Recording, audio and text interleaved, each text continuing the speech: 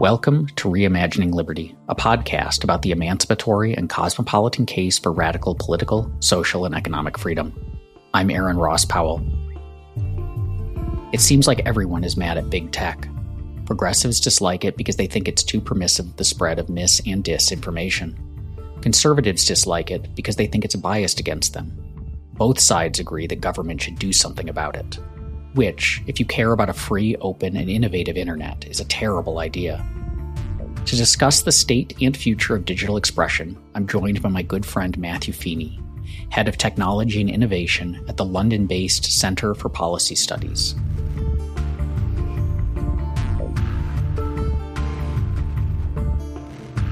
The Supreme Court recently heard arguments in the case of Gonzalez v. Google, which is about Section 230 and ultimately about the future of digital expression, the ways that we can communicate on the internet and the liability of platforms for the communication that happens on them.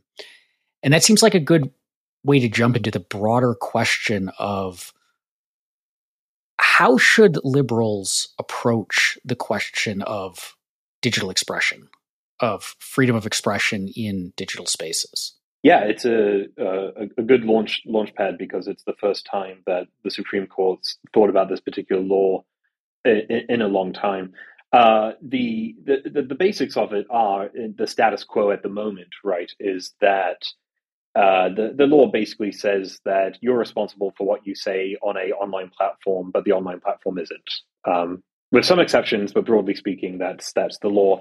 And that conversation about Section 230 in the US, but also conversations about online speech all over the world, have had me thinking for years at this point about how people who are classical liberals, how they should think about online speech. Because I do think that debates about online speech are broken or boring or a bit of both.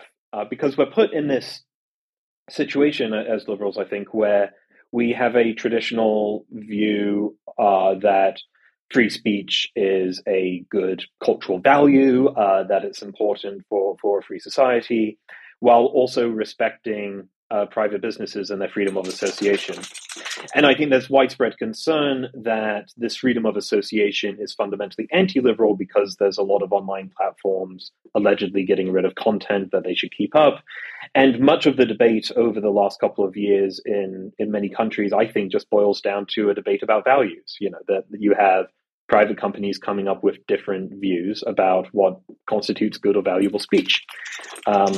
And unfortunately, because I think this debate has been broken in the ways that I'm happy to talk further about, that we're at risk of having some pretty anti-liberal regulation and laws being passed. So I think, classical liberals really do need to think with more imagination and with more originality about free speech in the digital age. You're right that this gets framed as a debate about values, in particular that people who are most often incensed about, say, deplatforming are conservatives who think that specifically conservative values are being targeted by these platforms.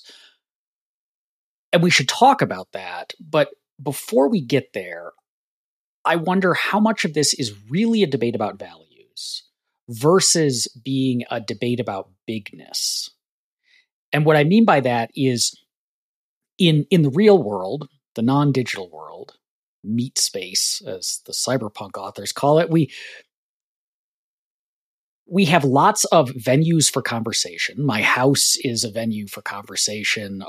The company we might work for, the school that we're in, the church we belong to, these are all places where people can come and express themselves. And all of those set standards based on values. If you come into my living room and start spouting Nazi stuff, I'm going to kick you out. And that's not really that doesn't spark the kind of heated debate that, again, is framed around values that we see with digital platforms. And what seems to be different is the idea that getting kicked off of Twitter is very different from getting kicked out of my living room, in the sense that Twitter is huge, and so you can reach thousands to millions of people there. And So getting kicked off of it radically limits the range that your speech can be seen from, the reach of your speech, I suppose, in a way that these other venues do not. And the debate is about Facebook, Twitter, the big platforms. It's not about the Mastodon instance that I happen to be on. So is this really about values, or is it just that people object to the fact that digital communication has largely concentrated among a handful of very big platforms? I think it can be both, but the point on bigness is important because I think if you are an American conservative looking at this debate, the impression I get is that American conservatives view big tech as just another part of the left-wing hegemonic blob that also includes academia and Hollywood, journalism, all the other stuff there.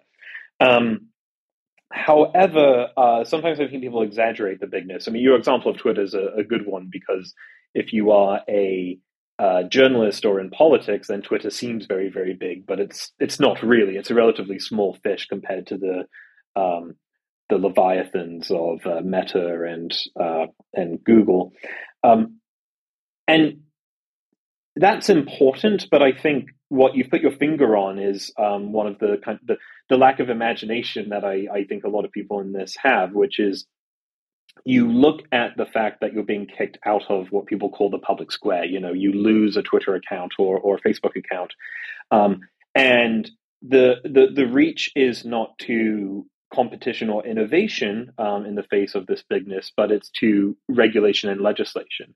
So you're a good example of someone who uses alternatives like Mastodon, which is experimenting with a new kind of social media architecture.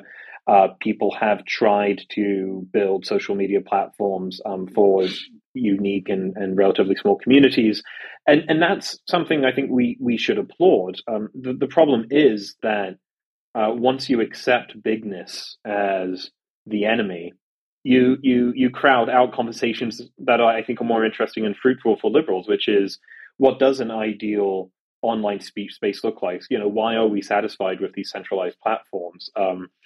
And I think far too many assumptions are taken for granted. You know, for years when I was living in Washington, you'd hear all the time that, you know, Twitter is the public square, or these companies are basically, you know, common carriers, and all this stuff that I think got taken for granted that really shouldn't have, which was frustrating when there was actually quite interesting things happening. You know, we don't have to go into the details of all of the the platforms that have emerged, but there's a lot more going on than just bigness, and I think there are ways to acknowledge that bigness plays a role while also remembering that values has a lot to do with it. Yeah, it is astonishing to me how much even liberals talking about this stuff seem to have forgotten that communication didn't used to be concentrated in bigness, like the early internet with Usenet, and then all of these instant messaging profiles, and then the blogosphere, which was interconnected independent platforms. Like, it used to not be everyone you knew was on Twitter, and Twitter was the only way. And one of the really striking things, and I think this plays into ultimately the values and gives oxygen to these debates that it feels like we shouldn't really be having, because to some extent they're kind of moot given the variety of communication platforms that exist, is it turns into like almost a sneering at the very idea of alternate platforms. You know, so the journalists that you talk about, they're like, of course we should all be on Twitter. And it's like, why? You're on this platform that's run by like the arbitrary will of this guy who seems to be kind of a lunatic, and at least in this domain, not terribly bright about how platforms work. He is clearly like he's kicking journalists off left and right when they criticize him, and yet there's this like, we can't go anywhere else because this is the public sphere, and so the bigness has. No one thinks that like Comcast, because it has like it is the only game in town in certain areas, is a public sphere, right? But they tend to think of these platforms that way because it's just we've forgotten it can be different. And I think a lot of the debate, and you bring this up in your own writings, like a lot of the debate is simply like it doesn't. You can go elsewhere, and we're not all committed to like trying to fix Twitter, which is what say like the Section 230 reform people want. Is basically they want Twitter to moderate in the ways that they would prefer, and they think they could do that through the law. We're not committed to that. We can just go elsewhere, but we've like forgotten that very basic liberal lesson of decentralization and competition as opposed to concentrated power and central planning. Yeah, that's right. And one of the things I think that's been missed is one of the great innovations of liberalism. You know, one of the greatest things about liberalism is that it removes opportunities for conflict in life. Right, that we live in a diverse society and have different views about religion and diet and science and education and sports and all of these things. And in authoritarian countries that aren't liberal, the government just decides, look, you know, this is the state religion, or you're not allowed to have a religion, or they say, we will decide what food you can eat and what you cannot eat, or, you know, you must, you know, be a part of the civic institution or not. And in liberal societies, we're really fortunate that non-government institutions emerge, like charities, religious organizations, journalism outlets, non-profits, these sort of things, where debates about religion, diet, politics, all of the things that get people upset can happen without the government being involved. I think it's fair to say, like, social media has emerged as one of these institutions alongside, museums, nonprofits, academia, whatever, where people debate these difficult issues. And although that's happened, I don't think we have yet the kind of governance that has a critical mass of buy-in from the public. So all new speech technologies eventually come with governance rules and mechanisms, right? So a good example might be editing as a full-time job did not exist as we know it immediately when Gutenberg published his first printed Bible, right? There were years and years and years of the culture around books we have today taking time to emerge. And it's the same with television, it's the same with radio. And I think we oftentimes forget we're in the relative infancy of social media as a kind of means of communication. And we're still trying to figure out the best way to govern it. And the fact that there's so much lack of trust in some of the big names has led to, unfortunately, people reaching for state power, which I think oftentimes is blunt, unimaginative, prone to error. And I think we're at risk of squandering an opportunity to actually build interesting new systems that provide something better. Because we're really at risk, I think, and you see this in the UK with the Online Safety Bill and other pieces of legislation around the world, that we're really at risk of some of the most powerful countries in the world, at least in the English-speaking world, just deciding that the best way to deal with this really new and interesting means of communication is to have a government regulator just figure out what to do. And that I think would be bad for liberalism in the long run, and it would be a shame. So you're saying that, it makes me wonder if there's another kind of bigness that is complicating all of this. Because if we had, like, going back to the early days of the internet, right, or even before that, but like BBSs and dialing into different people's computers directly that were networked in various ways, that was all. It was non-commercial, right? Like the BBS software that people were running there were commercial ones, but everyone was running open source. The software using to dial in was open source. It was being distributed just because people got, in the same way they get value out of contributing to Wikipedia, that's not monetary. They got value out of contributing to this growing digital network communications infrastructure and so on. And a lot of, and there wasn't really much, like if the government said, oh, communications have to function in the following ways, actually implementing, like enforcing that would have been harder in that sort of environment because people were just freely exchanging software. You could encrypt your communications and so on. Um, and we could go back to that, but the problem is that the way that most people communicate now, the way that most people engage, like with their social media, is on their Android or their Apple phones, which have app stores. And those app stores are like concentrated points of enforcement.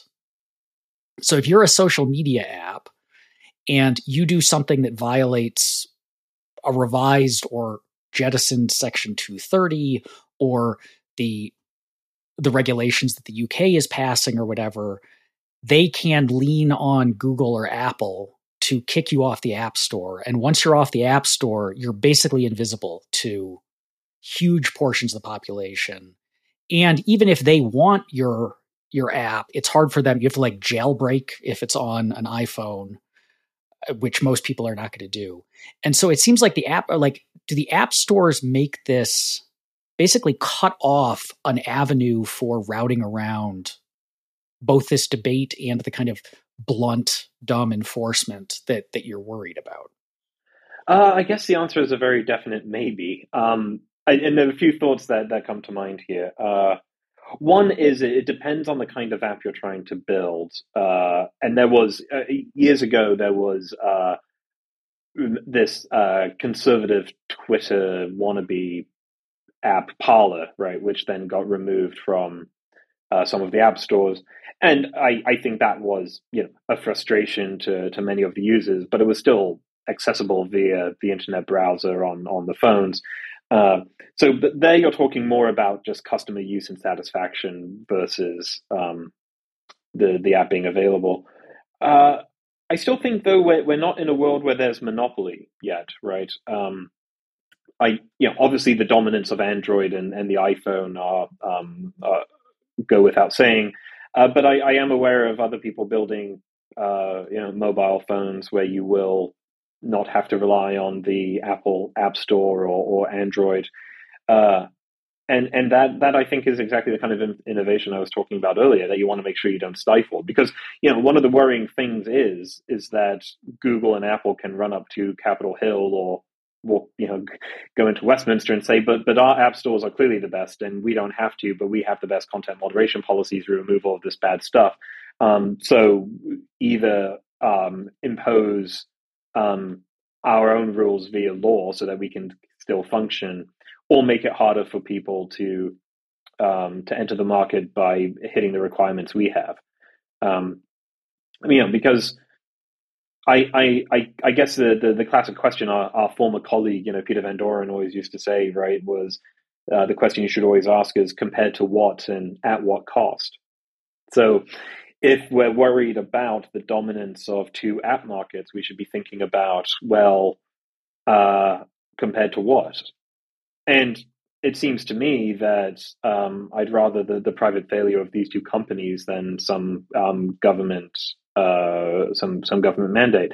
But I'm open to suggestions there. Maybe there is some light touch regulation that even a libertarian could get potentially happy with that might solve the problem. But I haven't seen a solution yet. But maybe I need to be more imaginative. I don't know. I haven't. What do you think?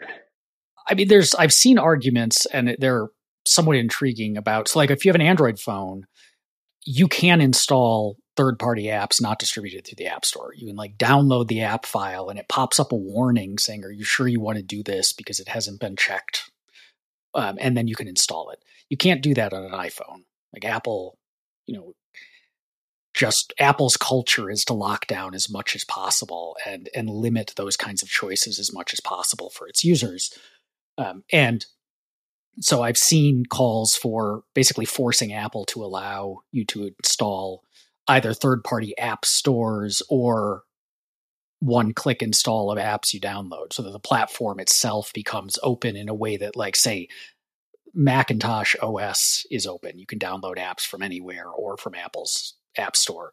That might address some of it, but it seems like a lot of this problem is just cultural, in the sense that we have gotten used to having access, being given free access to platforms that enable us to get our speech out to an extraordinary number of people at at least zero financial, like monetary cost to us. The cost to us is in our attention and the data that they're mining about us in order to sell ads and so on. But that doesn't feel like a cost to most people.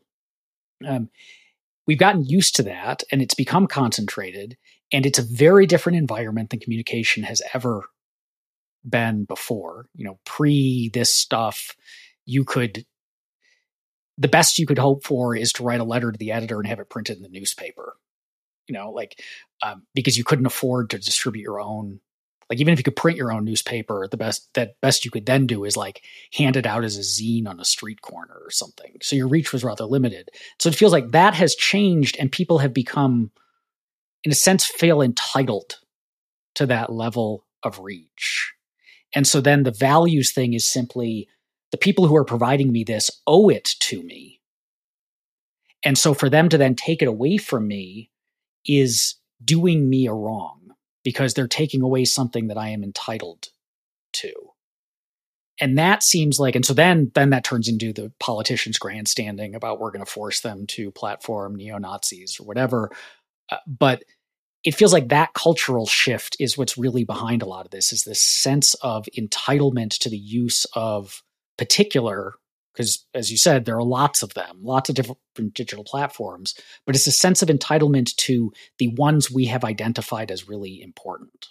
Yeah, I think there is definitely a cultural element to it all. I suppose the problem, especially in the United States, is eventually these cultural concerns hit a legal barrier. And what I mean by that is even taking the cultural problem as given, right? So there's tens of millions of people who feel that they're entitled to a platform online. The problem, at least in the United States, is, well, the First Amendment allows private platforms to kick whoever they want off. Interestingly, I haven't seen anyone in the States seriously suggest, well, an easy way to fix this is for Congress to set up a social media site. Just we could have freespeech.gov or something like that Congress maintains, and every American citizen is entitled to an account, and all legal speech is by law, right, permitted. But it doesn't take long to think about that for more than a few seconds before realizing they would become a disaster quite quickly because of the plethora of legal speech most people don't want anything to do with. These cultural assumptions, I think, are very stubborn. I think we do just live in an age where people feel like they have entitlement to an audience. But that even though it's not going anywhere, that's not necessarily a barrier to innovation and new products. There's been, like you mentioned, smaller things coming along all the time, and the people forget, it seems often, that the main tech giants we talk about today, they didn't exist years and years ago, and there was an internet before Google, there was an internet before Facebook. Now, I think it's a difficult question for liberals, right? Is, well, what do you do with private citizens being angry at private companies about their private decisions when it's leading to government encroachment into one of these valuable non-government institutions? And I don't know yet. Because I've been doing this sort of work for years, and it's been interesting to see. It seems to me the relative lack of a really robust liberal reaction to that cultural concern, because we've been very good for years at just talking about the First Amendment and talking about how limited government is best government, and how private failure is better than public failure, but it doesn't seem to be making people very happy. So I'm still on the search for what a robust liberal reaction to the cultural problem we've identified is. On the cultural problem, by and large, what you see is conservatives and people on the right mad because, as you said, they view these big platforms, which are the only ones that are relevant in the arguments, because they're not thinking about the alternatives. They view them as wings of the culturally liberal elite establishment that is that desires to force their views out of the public sphere entirely. And it seems to be like there's a tension, because on the one hand, you see a lot of arguments, and you've made these arguments, that the fear among conservatives of deplatforming, particularly targeting them, is overblown. That the platforms are not as biased against conservatives as many conservatives seem to think. And so you can also give lots of examples of them targeting people on the left as well. I had a lot of friends in left anarchist circles who a few years ago were all kicked off of Facebook rather suddenly. It happens.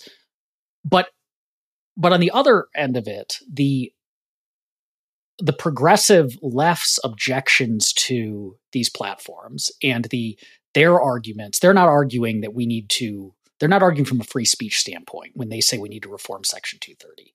They're arguing from we need to stop misinformation, disinformation, election manipulation. Like, there is bad stuff being expressed that needs to be stopped. And it is the case that stuff, the stuff that they have in mind when they say we need to shut it down, is largely coming from the right.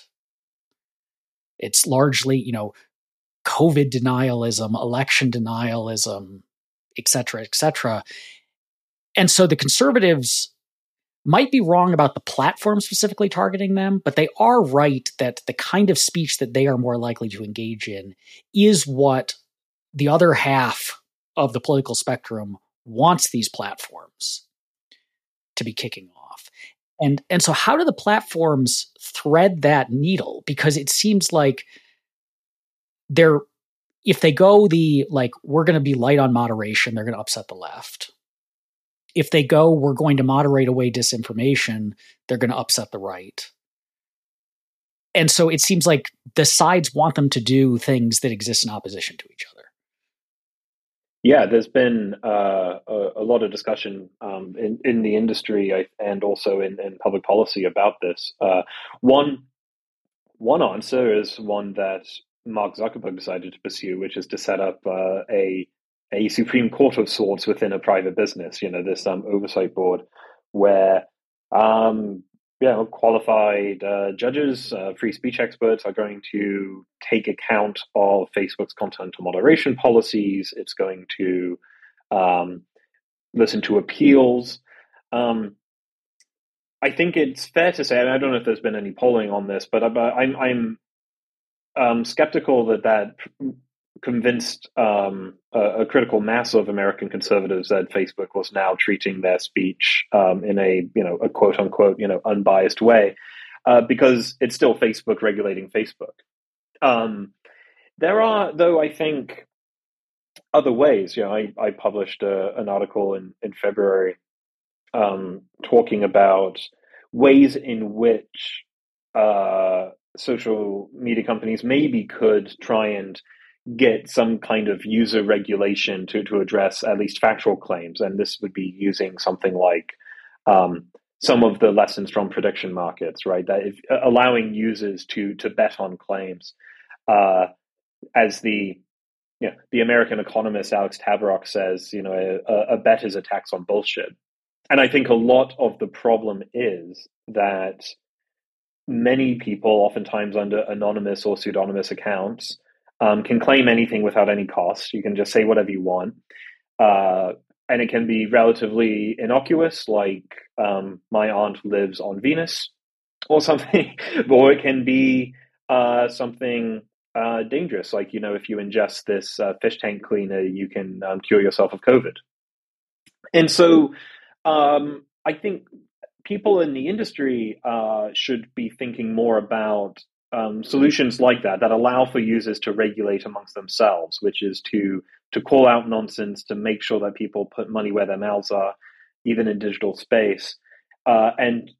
But importantly, I think lawmakers and regulators need to make sure that people experimenting with these new methods are free to do so. And it's not always satisfying to tell a congressman or an MP, well, look, they'll figure it out when they're getting calls from their constituents about their uncle who is now believing in QAnon. and their cousin who's convinced that the Russians handed the election to Trump. And I think that is it is difficult. But what I think we desperately need is for people to think more creatively about what kind of governance structures are good for online speech, because it took us a long time as a society to figure out what what publishing looks like, what good publishing looks like, or what journalism ethics is. We just take it for granted that we turn on the television and watch the news, or we pick up newspapers from a newsstand. But like coming up with rules for good journalism took a long time, and it didn't emerge once the printing press emerged.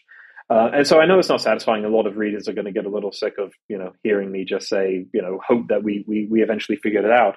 But I've just been struck by the relative lack of people even suggesting things like prediction markets or other things like that. I think we do need to think a little outside the box. Though to be fair, we may have come up with, after a lot of trial and error, rules for good journalism, but that hasn't satisfied people either. Like lots and lots of people think that the rules that journalists live by are bad and wrong, or lead to the wrong kinds of reporting, or just generally mad at the newspaper industry in general. It hasn't settled it, even though journalism has gotten better. And that lack of settling it makes me wonder if, so it used to be that social problems, you look around, you see like problems in the world, you blame the devil, right? Like it's the devil's fault that this stuff is happening, and we're gonna excise the devil worshippers or the witches, and then that will solve it. And then it was, we're going to blame rock and roll. Like it's rock and roll's fault that the youth aren't as into conservative and trad ways of living as the grown-ups wish they were, and so on. Like juvenile delinquency is the fault of the Beatles. And then it was television, right? Like television is what's breaking people's brains. Comic books and so on, like anything we can find this. Right now it's social media. Social media is what's turning your uncle into a QAnon. It's what's convincing your aunt she lives on Venus. It's what's costing my preferred candidate the election. It's the reason that the pandemic didn't end yesterday, and so on. And so I wonder how much of this is just, it is easier to find a particular thing to blame for stuff we don't like in the world than it is to accept that there's going to be stuff we don't like in the world. And social media and digital platforms happen to be the thing right now, even though they're not. Conspiracy theories existed long before there was Facebook. And people believing dumb things existed long before there was Twitter. And elections went in directions that we didn't like, or were actually stolen long before there were digital platforms to do your election manipulation on. And so have we, on the one hand, overestimated the role of social media as a cause of these things?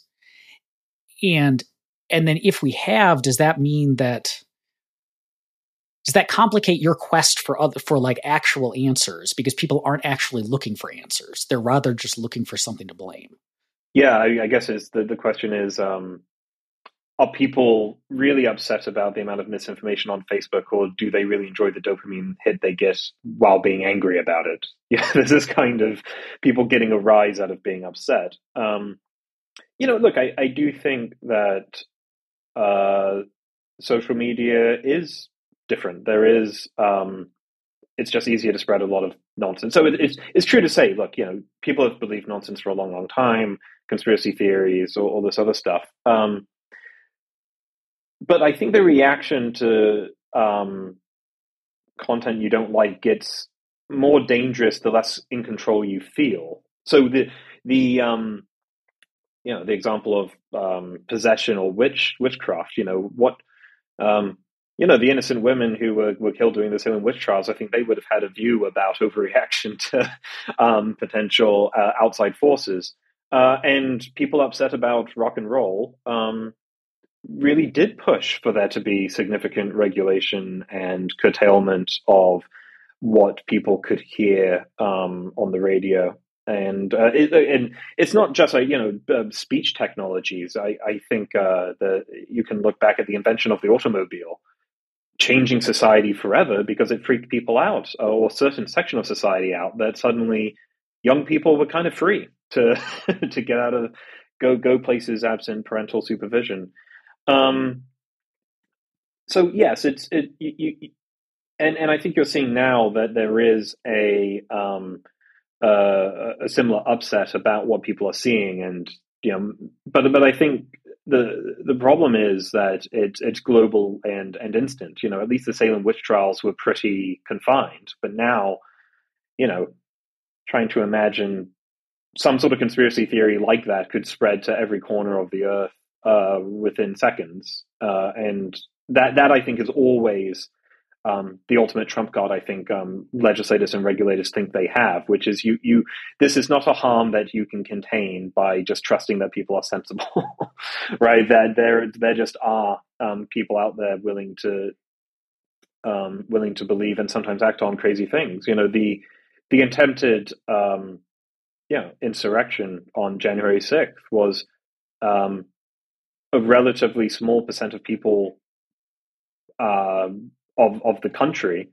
But of course, all of those people weren't a small percentage of the groups they found themselves in on social media. And that's the problem, is enough people found each other online and organized online to gather and to do something quite frightening.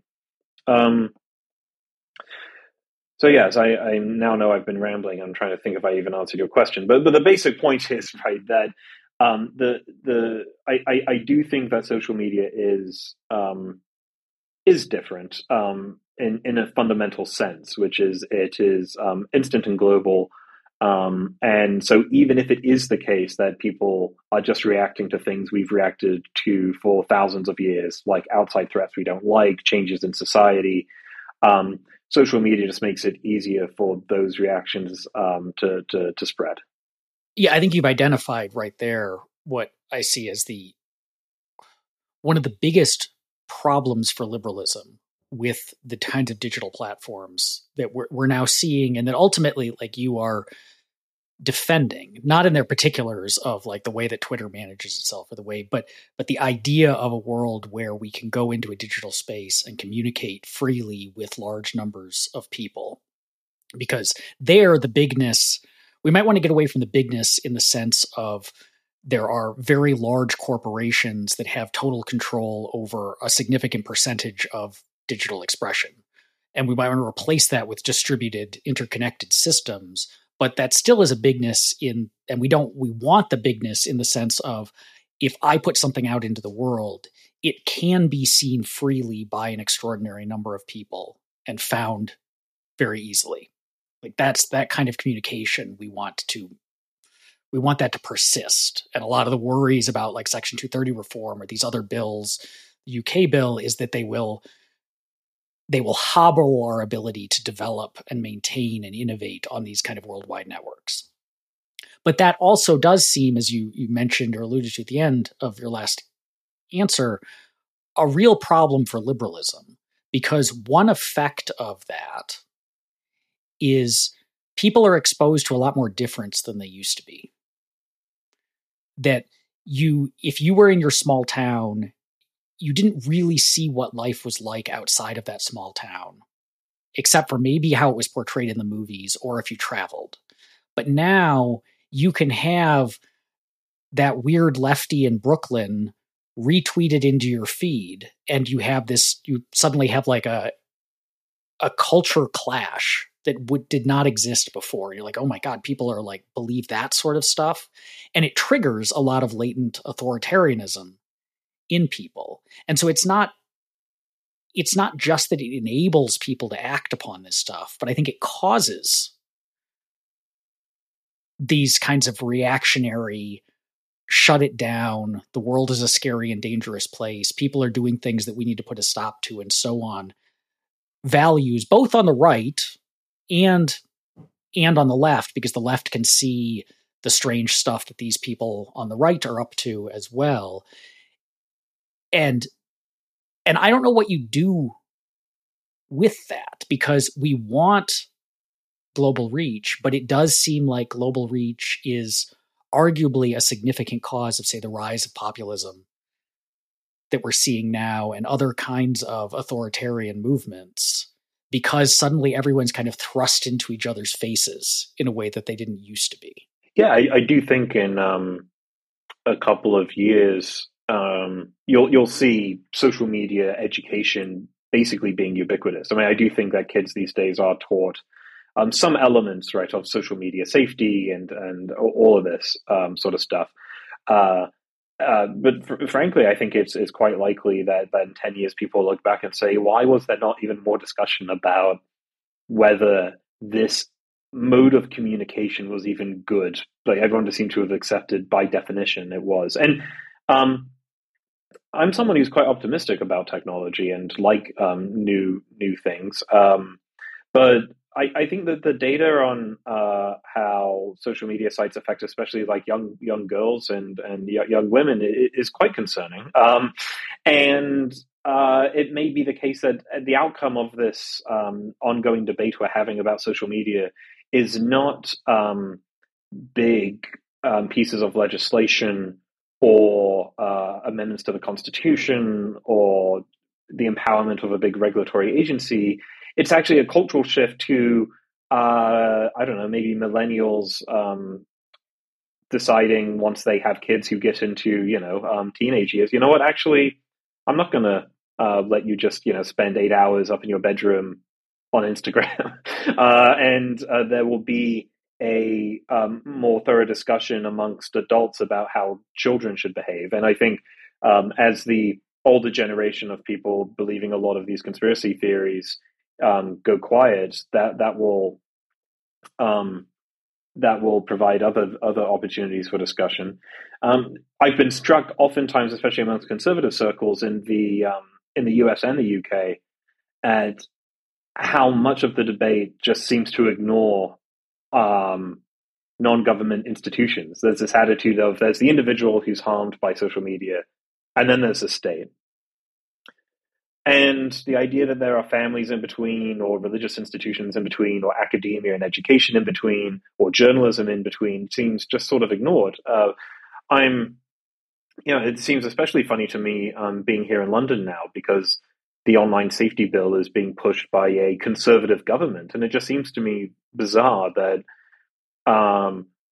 members of parliament who are from a political party, the Conservative Party, that ostensibly cares a lot about the family and the importance of family, hasn't once, none of them seem to be saying in the debate on the online safety bill, well, maybe, parents have a role in in telling kids they shouldn't be on their phones so much.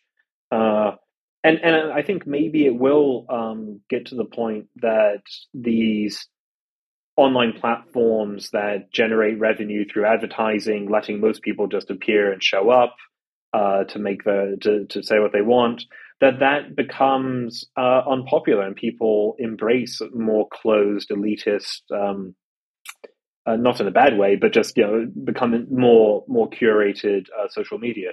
I think a lot of people freak out about things like Mastodon because most people, or many people, hear about it and think, oh, this just sounds like a completely unwieldy, ungovernable morass, without realizing, I think, that actually it empowers a lot of individuals to feel safe and to form their own communities.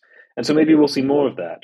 But when we're yet to get to the point where most lawmakers grew up with social media, or most regulators. And so it'll be interesting to see what happens when that occurs. Yeah, I think that the way that this gets framed as a lack of agency is really interesting. And that seems to play out too with all of these past like new communication medium panics that are often driven by people who didn't grow up with them. So the worries about rock and roll turning the youth into juvenile delinquents was coming from old people who didn't grow up listening to rock and roll, right? Or comic books or whatever. But when we look back at those,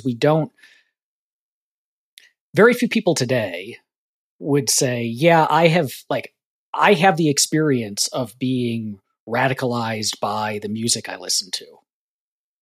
Like they can see that doesn't make any sense. Or they're like, I am powerless in the face of the ideological training or attitudinal adjustments that come from the books that I read. We understand that there's an agency there that you can engage with this stuff. Or violent video games are really good. No one who actually plays violent video games is like, these things are making me want to go out and shoot people. It was the people who grew up not playing violent video games who felt that way because they didn't really understand what the engagement with it looked like. And that does seem to be a common thread in the current debates, is that there isn't an agency. I'm thinking back to like Josh Hawley a few years ago. The senator proposed legislation that would have basically required, like, taken away all of this stuff that like Facebook does to make its feeds more engaging. Because the idea was essentially people who use Facebook are powerless against these tools, that they lose their agency the moment they sign up for a Facebook account. And so therefore an outside authority needs to step in to adjust their relationship to Facebook because they can't do it themselves. It's the same sort of rhetoric that it's used, like, we need to keep drugs illegal because one hit of marijuana and you are a dope fiend for the rest of your life. And so I think you're right that possibly the people who grow up with it will recognize that, no, that model doesn't make any sense. I have a lot of agency. Yes, I probably use my phone more than I should. Yes, I wish I spent a little bit less time on Facebook than I do, but that's something that I have control over. But lack of agency is always the hook people use for, we need the heavy hand of government to come in, because the people who are doing the stuff that we don't like are doing it because they have no control. I think that's a valuable and accurate insight. It reminded me, though, that oftentimes it's not just particular pieces of art or technology that get people upset, but whole mediums. The novel began as something like pretty countercultural and weird, and now it's like considered one of the premier pieces of art and culture in society is the novel. And similar with, I guess, I'm not a music historian, but my understanding is that it's not as if opera came out of the box considered really high art that people would decide to put on their fanciest, most expensive clothes and go out for an evening. The Rite of Spring prompted a riot when it was first performed, and so there's all of this. That kind of history, I think, should prompt people to reassure themselves a little bit that, like, but we grew up, we got used to novels, we got used to rock and roll, we got used to jazz, we got used to the opera. All of this stuff becomes a part of society in valuable ways if it's given the freedom for people to identify in a market. Okay, well, what's actually real gold, what's real crap, let's figure it all out. And people jettison the traditional critics and embrace things by themselves. And I think what you're seeing now is, even when I was growing up, video games were considered, I don't know what the correct term would be, but kind of like low art, right? That it was not really something to be taken seriously. It was something kids did. And what struck me as interesting recently is that a lot of pieces of art, especially that are considered a little silly or not serious, become considered very serious when the people who grew up with them become adults, right? So comic books, video games. Now you can get university degrees or study video games. You can, and I think it's fair to say that comic books have become, or at least the offshoots of comic books have become pretty successful icons in our culture. Social media is this kind of weird in between, because it didn't start with the real big innovators saying, well, we're going to target this to young people and children. It started with, if you talk about the big platforms, right, like Facebook being the most obvious, right, it started with young adults building new things for other young adults. and children have sort of gone on to become a major consideration on the platform relatively recently. But nonetheless, yeah, I think I remember people thinking that social media was just going to be eternally something that people eventually grew out of. That was going to be something people used for high school and college gossip, and then they would get jobs and they would stop doing this kind of stuff. Turns out that didn't happen, it remains to be seen if people eventually do kick a lot of these habits. But I think we're at this interesting point now where people who grew up with social media are still on it, and their kids are getting onto it too. And that's yielding some really interesting legislative, regulatory, and social conversation. Thank you for listening to Reimagining Liberty. If you enjoy this show, please take a moment to rate and review it on Apple Podcasts. You can also join our Discord listener community and book club by following the link in the show notes. Reimagining Liberty is a project of The Unpopulist and is produced by Landry Ayres.